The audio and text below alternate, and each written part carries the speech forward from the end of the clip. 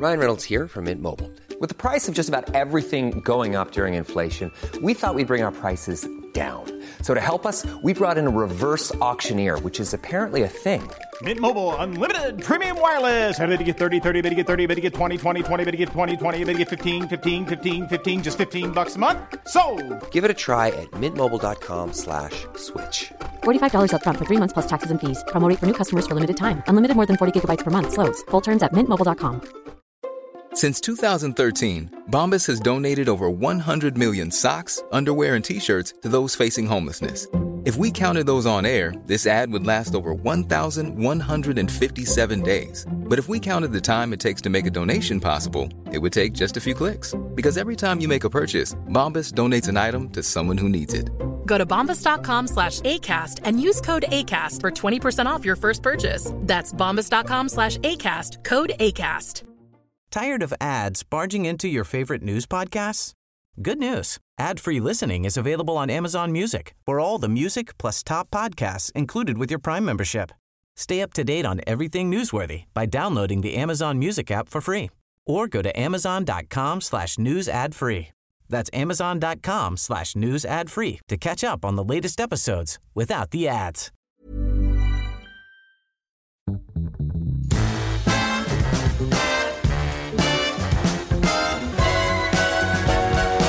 Welcome to our new PR Week podcast episode with Arvind Hickman.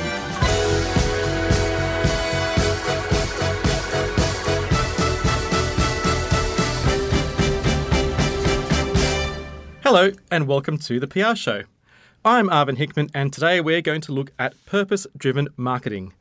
There's no doubt that purpose or social cause campaigns are all the rage in marketing at the moment, but there's a fine line between a brand genuinely supporting a cause and woke-washing. And do consumers really care? A recent global study by We Communications found that 3/4 of consumers want brands to take a stand, but this can be fraught with danger. Last week, a senior Procter & Gamble marketer told PR Week that brands should not jump onto any old cause, and authenticity is the key. To discuss purpose today, I'm joined by Freud's partner Lottie Jones and Blurred co-founder Nick Govier. Freud's has helped clients run social cause campaigns for many years, while Blurred will only work with clients who are committed to the UN Sustainability Development Goals. Welcome to you both. Hello. Hello. And joining us remotely today is a very special guest, one of the top global experts on purpose and sustainability, the one and only Sue Garrard. Hi, Sue. Hi. Gosh, what an intro. How am I going to live up to that? I'm sure you'll be fine. Now, many of you will be familiar with Sue's work as leader of Unilever's sustainability program and comms for many years under former boss Paul Polman. More recently, Sue has been consulting with various businesses, including Headland. She also co-founded a charity called Blueprint for Better Business. Sue, would you like to tell us a little bit about your charity and what you've been up to recently? Yeah, great. Thank you. The insight about this is really very simple. Lots of senior business leaders were really very struck when the global recession happened about how it led to plummeting trust. And we've all read the Edelman Trust Barometer. If you haven't, it's worth a read, which showed that basically the contract between citizens and most big institutions, but particularly banks and big business, was broken. And so Blueprint was really set up as a direct response with active support from FTSE 250 CEOs and chairmen to say, look, we didn't get to the top of running these big businesses to just deliver the profit margin and stay the right side of all the regulations. We want to leave the business doing something meaningful. And so Blueprint was born as a way of doing that. And the thing is, actually, most CEOs want to do the right thing, but it's massively more difficult to do than it is to think about. So that's really the insight into Blueprint. And I'm glad to say it's going from strength to strength, but it is very quiet in the way that it operates. So it's not aiming to be a big splashy name. That's not really the point. Okay, fantastic. That's a nice little segue to open the discussion. And to begin with, I want to look at the growing importance of purpose in marketing. So perhaps I'll start with you, Sue. Why is this becoming so important in this day and age? Well, it goes, as you inferred, back to the trust question, number one.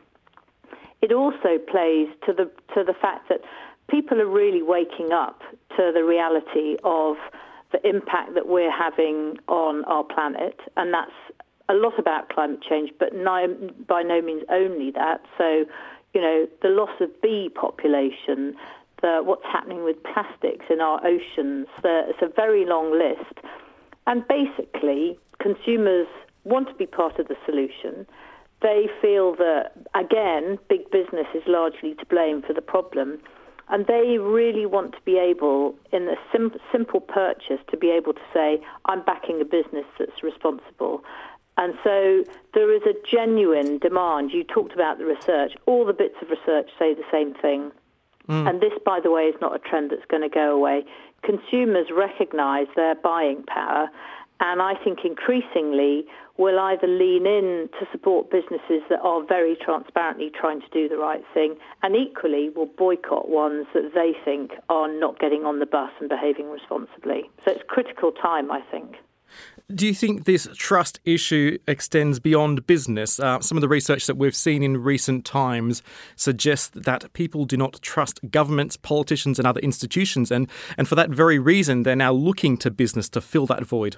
Absolutely right. In fact, you'll be delighted to hear that one of the few things that actually went up, not down last year, was journalism through hard copy and traditional channels. Trust in social media and online titles actually went down as well last year, but there's no doubt it's part of a broader trend. And frankly, you only have to look at the things that are happening in the world and domestically right now to understand it. And what people are looking for are institutions in which they can place their faith to run what matters to them in a way that they feel is going to be responsible and look after not just today, but look after tomorrow.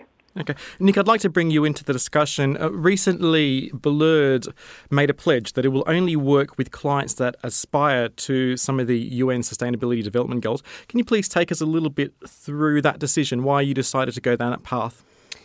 Well, it's actually related to our own purpose. So we advise loads of businesses on purpose, but we ourselves have our own purpose, which is depth in an industry categorised by the superficial. So we will only do things where we do it really properly. We're not interested in having relationships with clients on a superficial level, and hence why we end up doing a lot of purpose work. It's the stuff that kind of matters. So for us, it's something we cared deeply about, and environmental as an element of that. So if we were going to be involved, and we, as soon as Greta actually announced the 20th of September, we immediately, posted that we were going to get involved with that. But for us, it would be superficial if we only did it on a base level. So we immediately applied our own criteria of depth to it. How do we make this more meaningful? So it naturally led us to that place. So it's just about really being true to our own values and the types of businesses that we want to work for. And, what we'll do is we've got a couple of meetings in the diary of people who, look slightly sketchy in that space. But if the meeting with us is because they're saying, we don't know how to do this, help us, then we'll have those conversations and help take them there. But just to build on some of the stuff Sue said, I think what's key is it's no longer a nice to have. Enough businesses have now proved that there is financial sense in being purpose-led. Truthfully, actually, we're even seeing that in our own business. It's translating into the bottom line. And also, major brands that are leaning into it properly and not superficially themselves are seeing the upside. And we're talking here about consumer pressure, but it goes way beyond that. There's major shareholder pressure now. We're being approached by chairmen as well as, CEOs saying, I'm getting pressure from everywhere. How do we now deal with that? But ultimately, it's part of the ongoing trend that, it's about buying into a brand and not just buying from it, and that's what people want to do now. Okay. That's really interesting. While we're on the topic, I'm just curious, have you done much due diligence in terms of how difficult this is for an agency like Blurred to actually do? Because I can imagine there'll be a lot of clients that perhaps aren't quite there yet. It's actually very easy for a client like us to do this because we're fully in control of our own destiny. It's way harder for, a massive corporate, as in, I'm not going to name any of them, but the big global networks where there's all sorts of shareholder pressure on them. But, we're a business run by, 4 founders who share the same deals. So it's very easy for us to do that. You know, we mapped all our existing clients against, we've mapped potential clients against, you know, and like we say, we're open to those conversations, because if people are committed and know that they want to be better corporate citizens and they need our help to do that, then that's fine. If that's why they're coming to us, then that's fine. Sure. Lottie, Freud's has done loads of campaigns in the past for social causes. Where is Freud's at in terms of purpose-driven marketing, and how important is it to your agency? I mean, it's hugely important. We were one of the founding players when it comes to the establishment of the global goals, and as such have pivoted the agency pretty largely around them. I mean, in terms of why it's a good thing, I think probably the main things have definitely been covered: profitability, and obviously it's the way that the trend's going. I suppose the only addition I'd have to that would be talent, that actually quite a lot of corporates see this as making sense for them. And also, I sometimes wonder if the word trend is debasing it a little bit, that actually it sort of suggests that it's something flighty or fly-by-night. And prior to coming to this podcast, I was reading around and I found a beautiful story about JFK, who in the 1960s went to go visit the NASA space station. I know the story, it's a goodie. And he saw a janitor sweeping up the halls and said, "Oh, sir," you know, sort of talking down to the proletariat, so what's your job here? And he said, "Sir, my job is to put man on the moon." And I thought that was such a sort of a beautiful and succinct version of what really purpose is about, that you know, the likes of Elon Musk have followed in the road by saying, you know, hundreds of people can work for hundreds of years for a cause, but not everyone will work as long for a corporation. And I think that it's largely not talked about, actually, how it's an attraction point for a lot of corporates as well. And I think that certainly, as Nick says, it can help with a lot of the big conversations you have to have in the C-suite about why this is a good thing to do. And I think back when I first started, I mean, CSR was a dusty kind of department, an adjunct to corp comms, generally sitting in the corner by people wearing hemp and in possession of a lava lamp.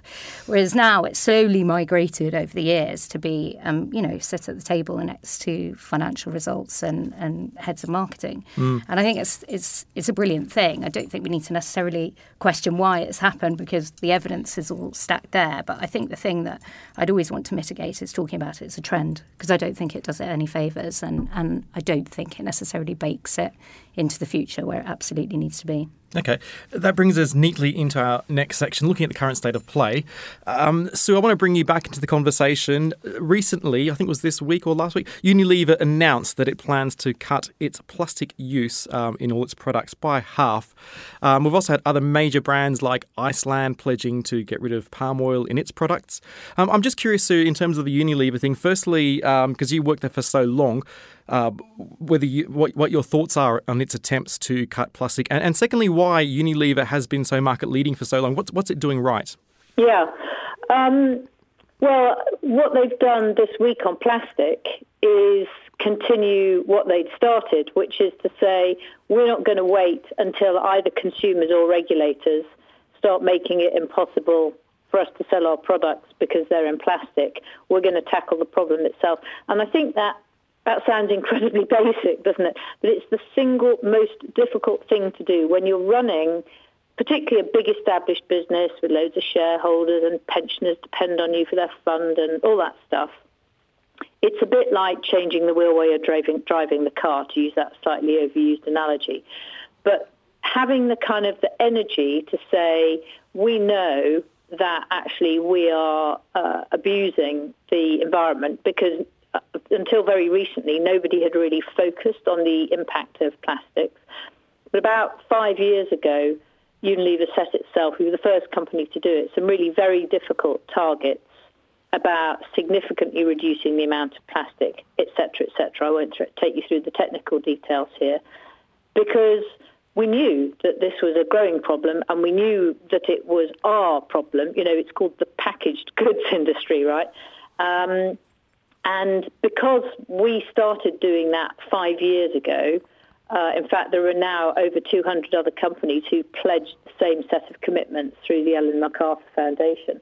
But very simply, because we, if you like, had been building that muscle for 3 or 4 years, we're able then to say, right, we're going to change gear again, because we know that in the end, it's just not acceptable to keep pumping this stuff out when you haven't got the mechanisms in place to actually deal with it. And I just want to say one other minor thing, but very important on plastic. Plastic itself is an amazing product. It's got amazing properties. It's got a fraction of the weight of glass. It doesn't break. It isn't permeable, etc., etc. But nobody in the plastics industry really thought about what you do at the end of its life, and that absolutely has to get fixed. So I think what you're seeing there is once you start leading, which is what Unilever did, it's easy to carry on leading. Equally, if you're not really starting to tackle these issues now, whether your issue is plastic or whether it's carbon or whether it's water or whether it's slave labour in your supply chain, sooner or later, consumers are going to turn a spotlight on you and say, sorry, but that's not acceptable anymore. And then your business is in really serious trouble. And Unilever had a heritage of it, but it also had a leader in the form of Paul Polman, who said, we need to get on the front foot. And he created and stimulated an energy and a sense of commitment in the business that meant we could knock down walls, really. If you looked at what we did rationally on paper, you'd go, no, there's not a business case for that. But of course there was, and we worked that out on the fly. So I think, my advice to anybody listening to this is, if you're in PR, ask your clients what they're doing. If you're in the industry, recognise that sitting tight is not going to be a strategy for much longer. Okay. I did a little bit more on Unilever. Obviously, you had tone from the top, which is very important in any of these big changes. What were some of the other practical things that you did sort of across the enterprise to help really drive change? Yeah. Well, I think one of those critical things we did was that we got our marketeers involved who were initially said, well, this is all very good and worthy, but, I've got a brand to sell. And so I would say one of the biggest breakthroughs that we had was in working with the marketeers and then engaging really deeply with consumers to understand how and why they would buy differently based on how responsible a brand was.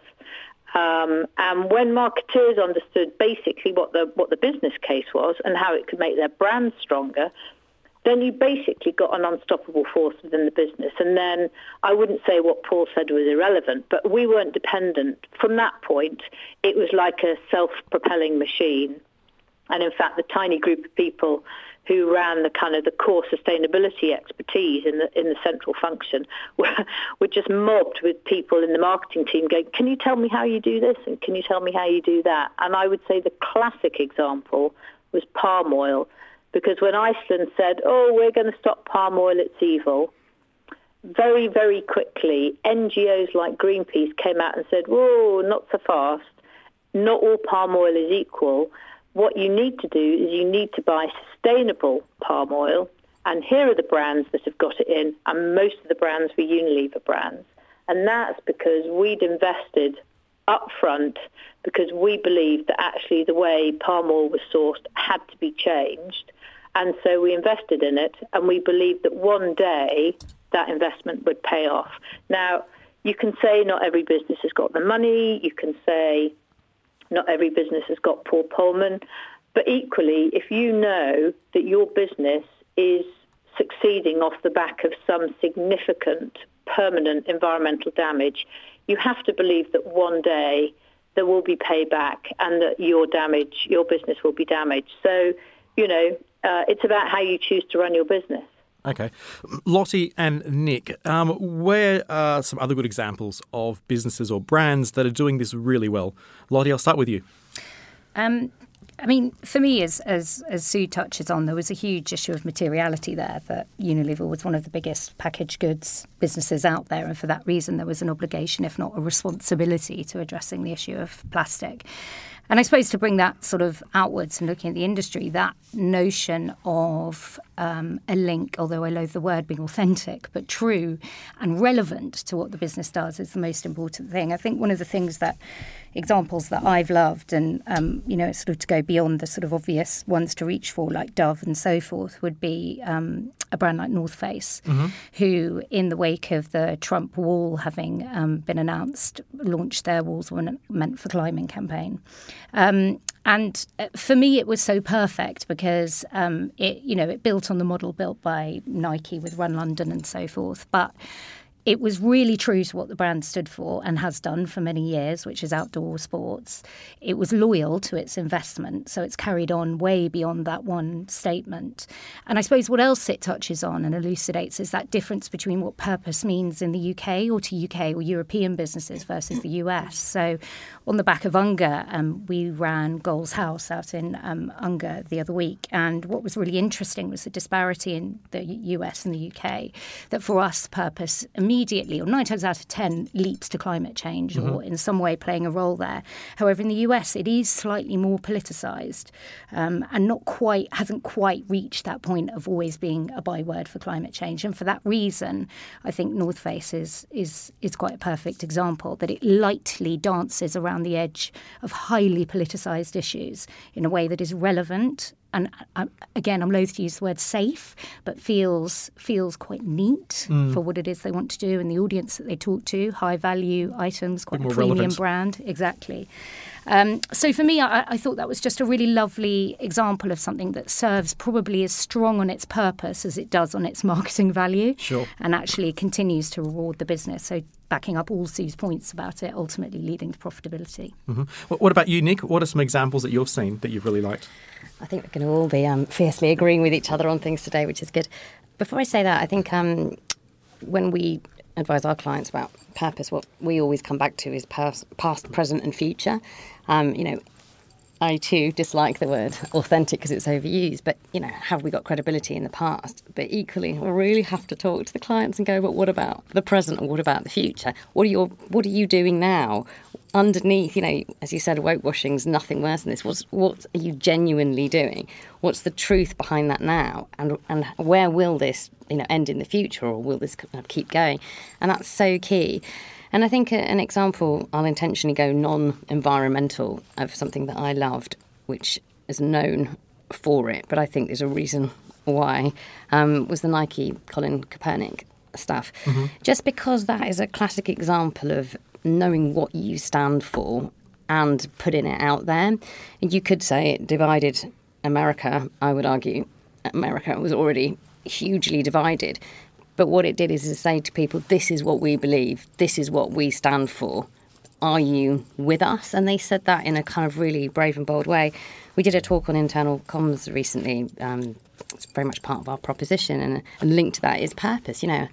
They probably had some resignations at Nike around that, but they probably also had an ever more loyal, team of advocates as well as employees who are giving that a little bit more in their 9 to 5. And for me, that's just about absolutely knowing their why they exist, what they stand for. And it made me laugh, hoot, actually, the fact that the share price went up and sales went through the roof of people buying Nike shoes to burn them. The great irony of that. But it's, for me, that's a brilliant example of just, this is what we believe. We're going to upset some people, but that's okay, because this is what we fundamentally believe as an organisation. We've got heritage, we've got proof of, in our past, this is something we're caring about now, and there's a commitment to keep caring about that stuff in the future. So for me, that was just it was worthy of the praise it. Yeah, that's an interesting example, and it obviously was very well received by a lot of people, particularly in our industry. There was another recent example about Gillette, and it created an ad that attempted to tackle masculinity. That didn't quite resonate so well with a lot of people. I think part of it was the execution probably was a bit clunky. Huge part of that, I think. Yeah, but there was also other criticisms about the fact that they'd done this in the US and they hadn't done this same campaign elsewhere in the world, and they were still running their old school, ads about men having... Tired of ads barging into your favorite news podcasts? Good news. Ad-free listening is available on Amazon Music for all the music plus top podcasts included with your Prime membership.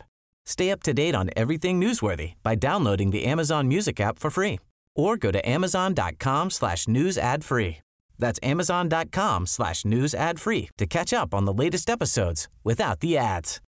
Since 2013, Bombas has donated over 100 million socks, underwear, and T-shirts to those facing homelessness. If we counted those on air, this ad would last over 1,157 days. But if we counted the time it takes to make a donation possible, it would take just a few clicks. Because every time you make a purchase, Bombas donates an item to someone who needs it. Go to bombas.com/ACAST and use code ACAST for 20% off your first purchase. That's bombas.com/ACAST, code ACAST. Smooth shaven faces and women touching them and that sort of stuff. I guess that sort of leads into about which sorts of brands and businesses should play in this space. I imagine that there will be some brands that have natural fits in terms of purpose, but there will be others that don't. I'm just interested to hear how you determine that, which brands really should be playing in purpose and which ones shouldn't be. Lottie, I'll start off with you. I don't think there's such thing as a brand that shouldn't be playing in purpose. I think it's which purpose they're choosing. And actually, on that Gillette example of the best a man can be, I didn't like the video. That said, the sentiment that sat behind it was rather perfect. And actually, in terms of tapping into a cultural zeitgeist and really sort of coalescing energy in a positive way around the efforts of men to support in the wake of the Me Too movement was applaudable. It was a perfectly valid and valiant one. However, the execution definitely led it down a somewhat sort of schmaltzy way. If it is execution is poor, for example, and it ends up actually costing the brand more in terms of sales and that sort of stuff, is it then wise not to do it? I think it depends on the timbre and the energy that exists in an organisation. I mean, it's are you going to be perfect 100% of the time? No. Should we allow brands to fail in their quest to do good in the world? Yes. And actually, are we so sort of, I don't know what the word is, sort of unwittingly ignorant that we would think that's the best that they can do? No, probably not. And I think it's important to view these things with the intention that sits behind them rather than necessarily critique the execution, by all means from a creative perspective. But should that mean they never do purpose? Absolutely not. Okay. Nick, I was speaking to James Herring from Taylor Herring recently, and he was basically saying that a lot of brands might be a little bit scared of being called out as hypocrites, and there's this fear that if we're not 100% perfect, then we don't feel we have the right to play in this space. What's your response to that and those fears? You got to grow a pair, frankly, because we live in a world where you have to have an opinion. You have to. I wrote in that PR Week piece that came out recently, you just got to suck it up because purpose is here to stay, which is definitely something we're all talking about here. But there is two things. There's A, don't do it flippantly, or don't do it in a shallow way. You've got to do it properly. We're working with a major global brand at the moment, and the scope is extending and extending as they realise how significant this is. So you've got to make yourself as bulletproof as possible. But equally, we live in an age now where honesty is respected, and it is okay to say we haven't got everything right just yet. And in fact, we've made some, mistakes along the way. But you do your homework first, and you ensure you know where the skeletons lie and where you're not quite good enough yet. Because there's no excuse of just going out with something superficial and then discovering, 2 weeks later that you've got a major problem in this area in your supply chain, or, as an instant that might have happened very publicly in one corner of the globe. So for me, it's those things. Do your research, do it properly, take this incredibly seriously, but also be open and honest and say, we might not have everything right, but these are the things that we're doing, and that's the important of the present and the future as well. This is how we're looking to improve what we're doing. This is how we're genuinely trying to change the world. And also, I say to our clients all the time, it's not about you. It's not just about you. Yes, it's important that you believe these things, but what are you doing that is going to change the world for everybody else? Where's the action? So it's a combination of those things, I think. Sure. So some of the examples that I've seen in the press recently that have sort of exposed a bit of hypocrisy, if you like, would be fossil fuel companies or oil companies, if you like, running these nice sort of campaigns about how they're investing all these things in renewable energy, but behind the scenes are investing just as much, if not more money, lobbying against renewables. What is your view on how brands should enter this space and trying to avoid that sort of hypocrisy? Yeah, well, I think it comes down to one very simple word, and that is intent. Why is the brand suddenly deciding that it needs to get purpose? And the answer is that increasingly it's not enough from a consumer point of view for a brand to deliver a core product benefit. That's kind of absolutely a hygiene factor. What people are looking for are for businesses, usually through the cipher of their brands, to make a positive contribution. That's really what purpose is. It's a positive social contribution. And almost any kind of brand can make a social contribution, but it has to be relevant to what that brand is.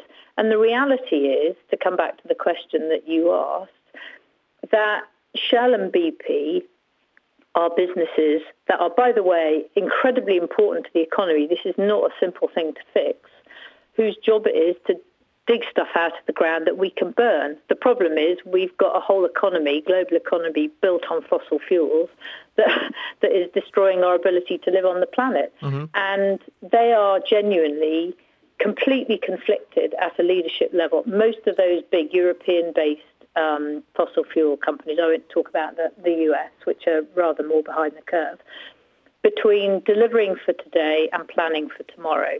So is the communication that they're doing about planning for the future inauthentic, to use that slightly kind of polarizing word? I don't think it is, actually. The guys who run these companies are not stupid, and they've all got kids of their own, and they've known the science on climate for a very long time. But they are absolutely the epitome of the tension between delivering business and profit for shareholders, and lots of big pension funds and all the rest of it depend on that in the short term, versus being able to significantly shift what their focus is to planning for the long term.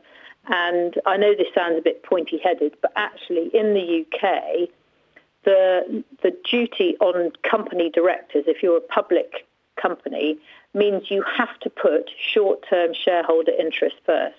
And there's a big, big question mark in my mind about whether we shouldn't look to change that law. There are other countries in Europe, France and the Netherlands being two very good examples, where the duty on directors is to act in the long-term interest of the company. Now, if you're an oil company and you want to be around for a long time, the first thing you'll be doing is thinking about what the alternative is to oil. If you're trying to deliver for the short term to shareholders, it's very, very difficult to balance those two. And of course, all that we're planning for the future stuff just sounds like a thin veneer, because it's a thin veneer, and they're still spending substantially more money on their core business now. They spend about 2% of their R&D budgets, a lot of these big companies, on planning for the future. But it's easy for us to criticise them. It's a lot more difficult if you're in the hot seat to make the transition. That's all good and well, but do you think these big oil companies should promote their renewable creds if behind the scenes they are then lobbying for the opposite? Well, if I was running those organisations, I'd be doing it quietly rather than shouting about it, because I think that they makes it very easy for you to take pot shots at them. And you only have to look at what Extinction Rebellion do, where they glue themselves to their people's front doors. So, is it impactful and persuasive communication? In my view, no. I wouldn't be communicating about it, but I would be getting on and doing it. I think they probably, I'm not advocating it. If I was advising them, I'd say don't do it. There's no doubt about that. But I suspect that the people that are advising them to do it, or the people who are failing to persuade them not to do it, are being met by a force that says we have to show that we are doing something to plan for the future. So I imagine there are some pretty fraught conversations at senior levels of most energy companies about that sort of thing now. And by the way, we singled out oil in this, but it's equally true for gas.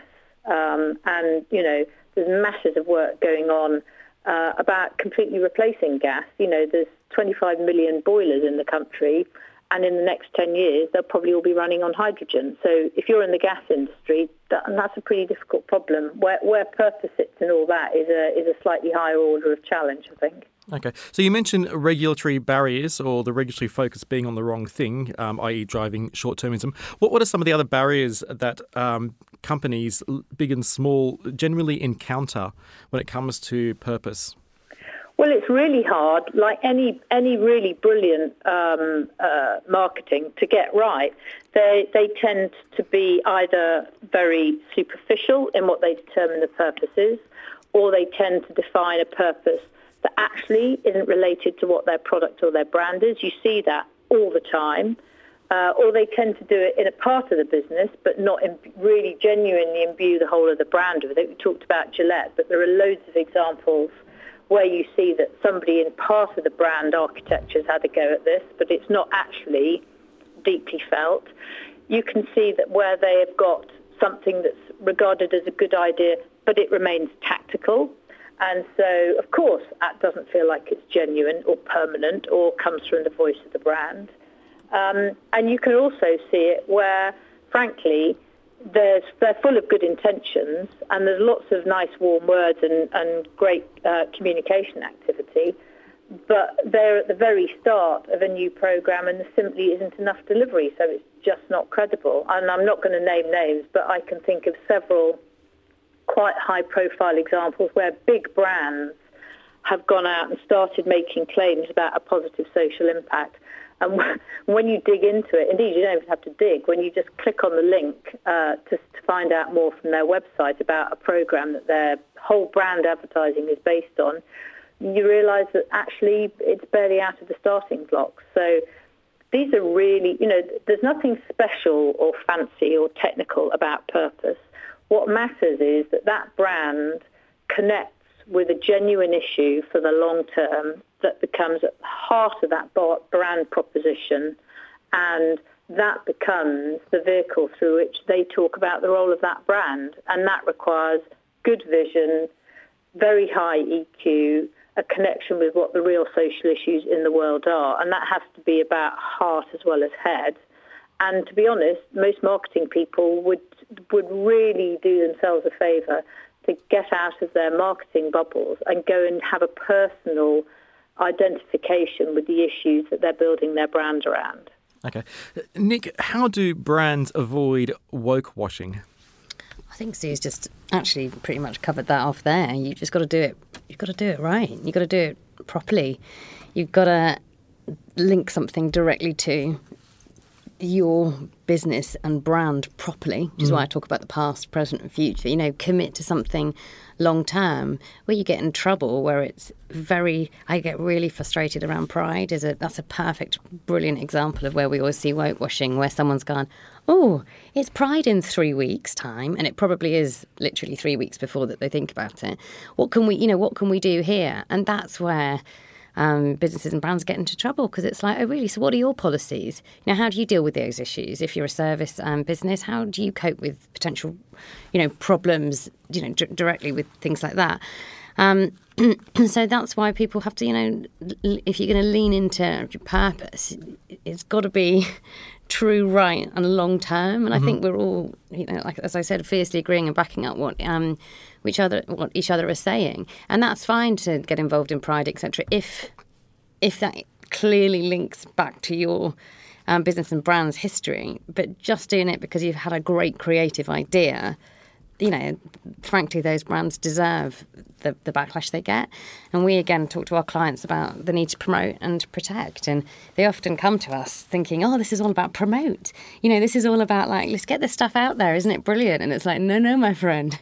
Trust me, no campaigns kind of attract more criticism than purpose that campaigns that are not done properly. So you have to balance those two things really, really carefully. Mm-hmm. Do you have anything to add, Lottie?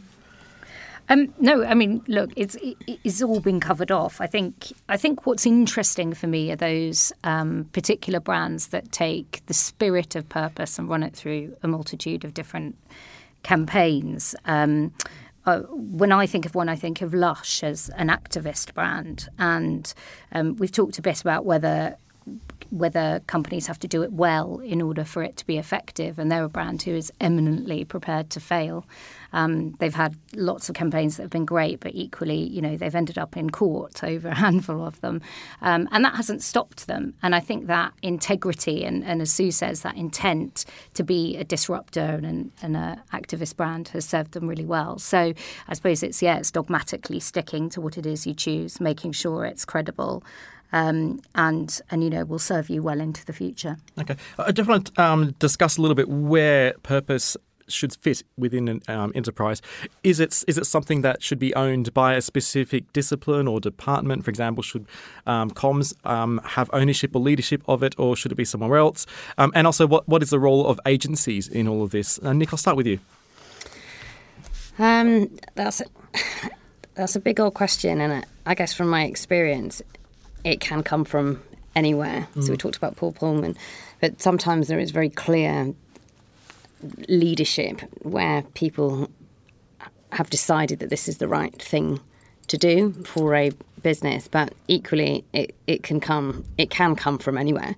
It can come from often, say a sustainability department, or it increasingly could come from the finance department as people look around and go, hold on a minute, look at their share price. They've become purposeful and look what it's happened. So I think it can actually come from anywhere, but it will only succeed if it's truly embedded across the business. That's the absolute key and critical point. And every discipline covered on the board, an operational board, ExCo, you should be able to see, so through supply chain, through marketing, through sales, through operations, through everything, it cannot be kind of skin deep.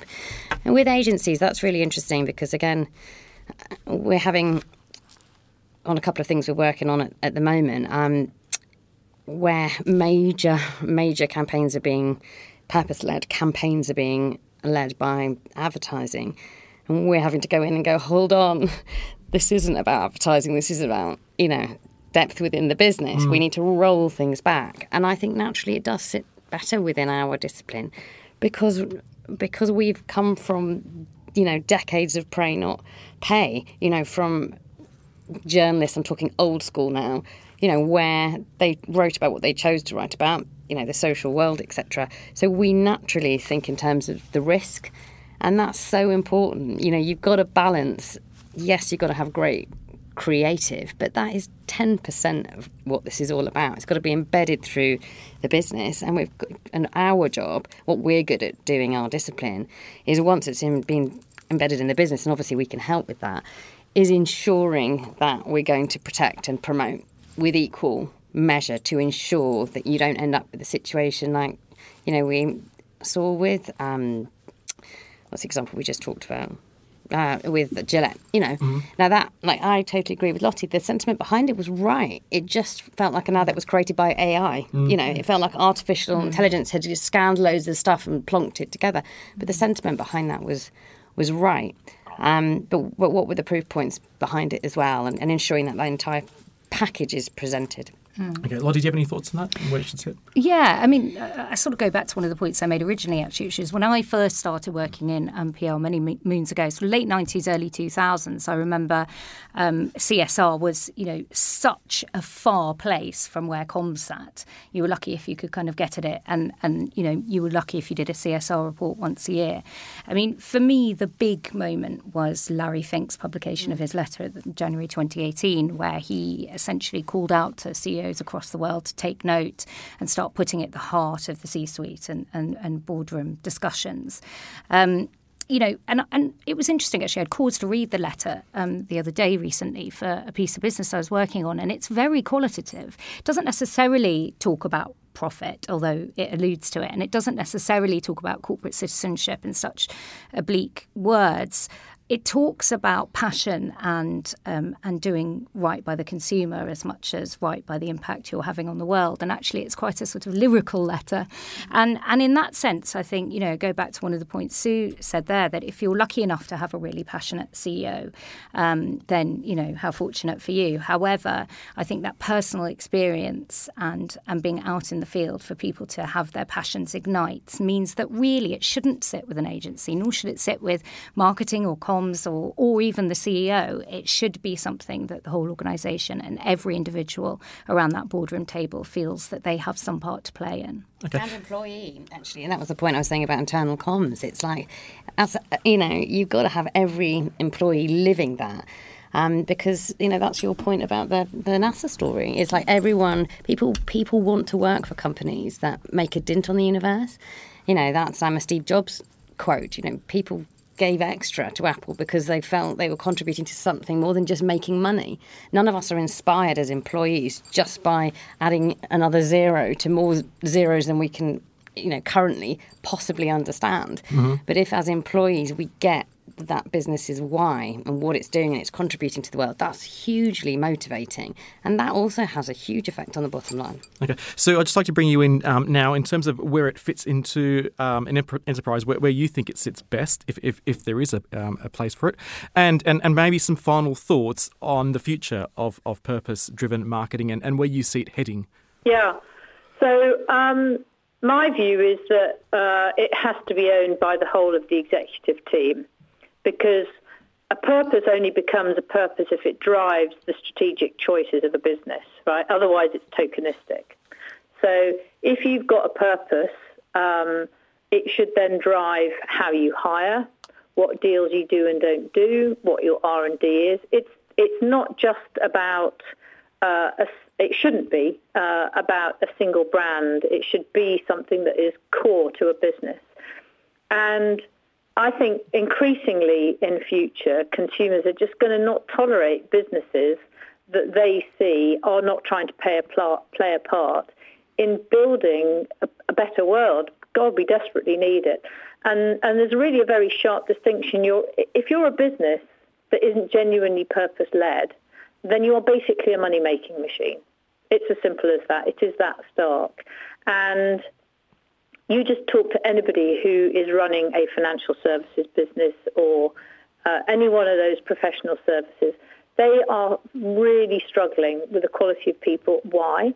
Because the younger generations are saying, you know what, I want my life to have meaning, and that's about purpose. So I think that all the forces mean that businesses will be obliged to, one way or another, either they will fail or they will understand that it's actually much more motivating to run an organisation that is trying to do something very positive in the world other than basically sell stuff.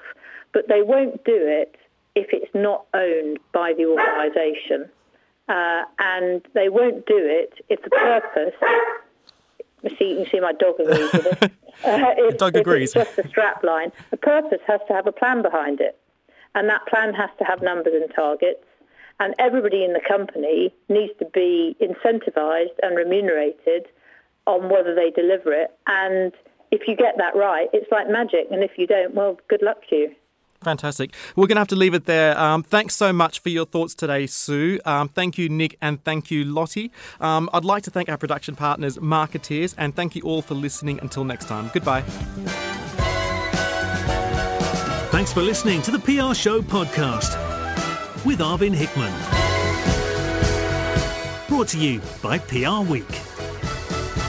If you like what you heard, please leave us a nice review.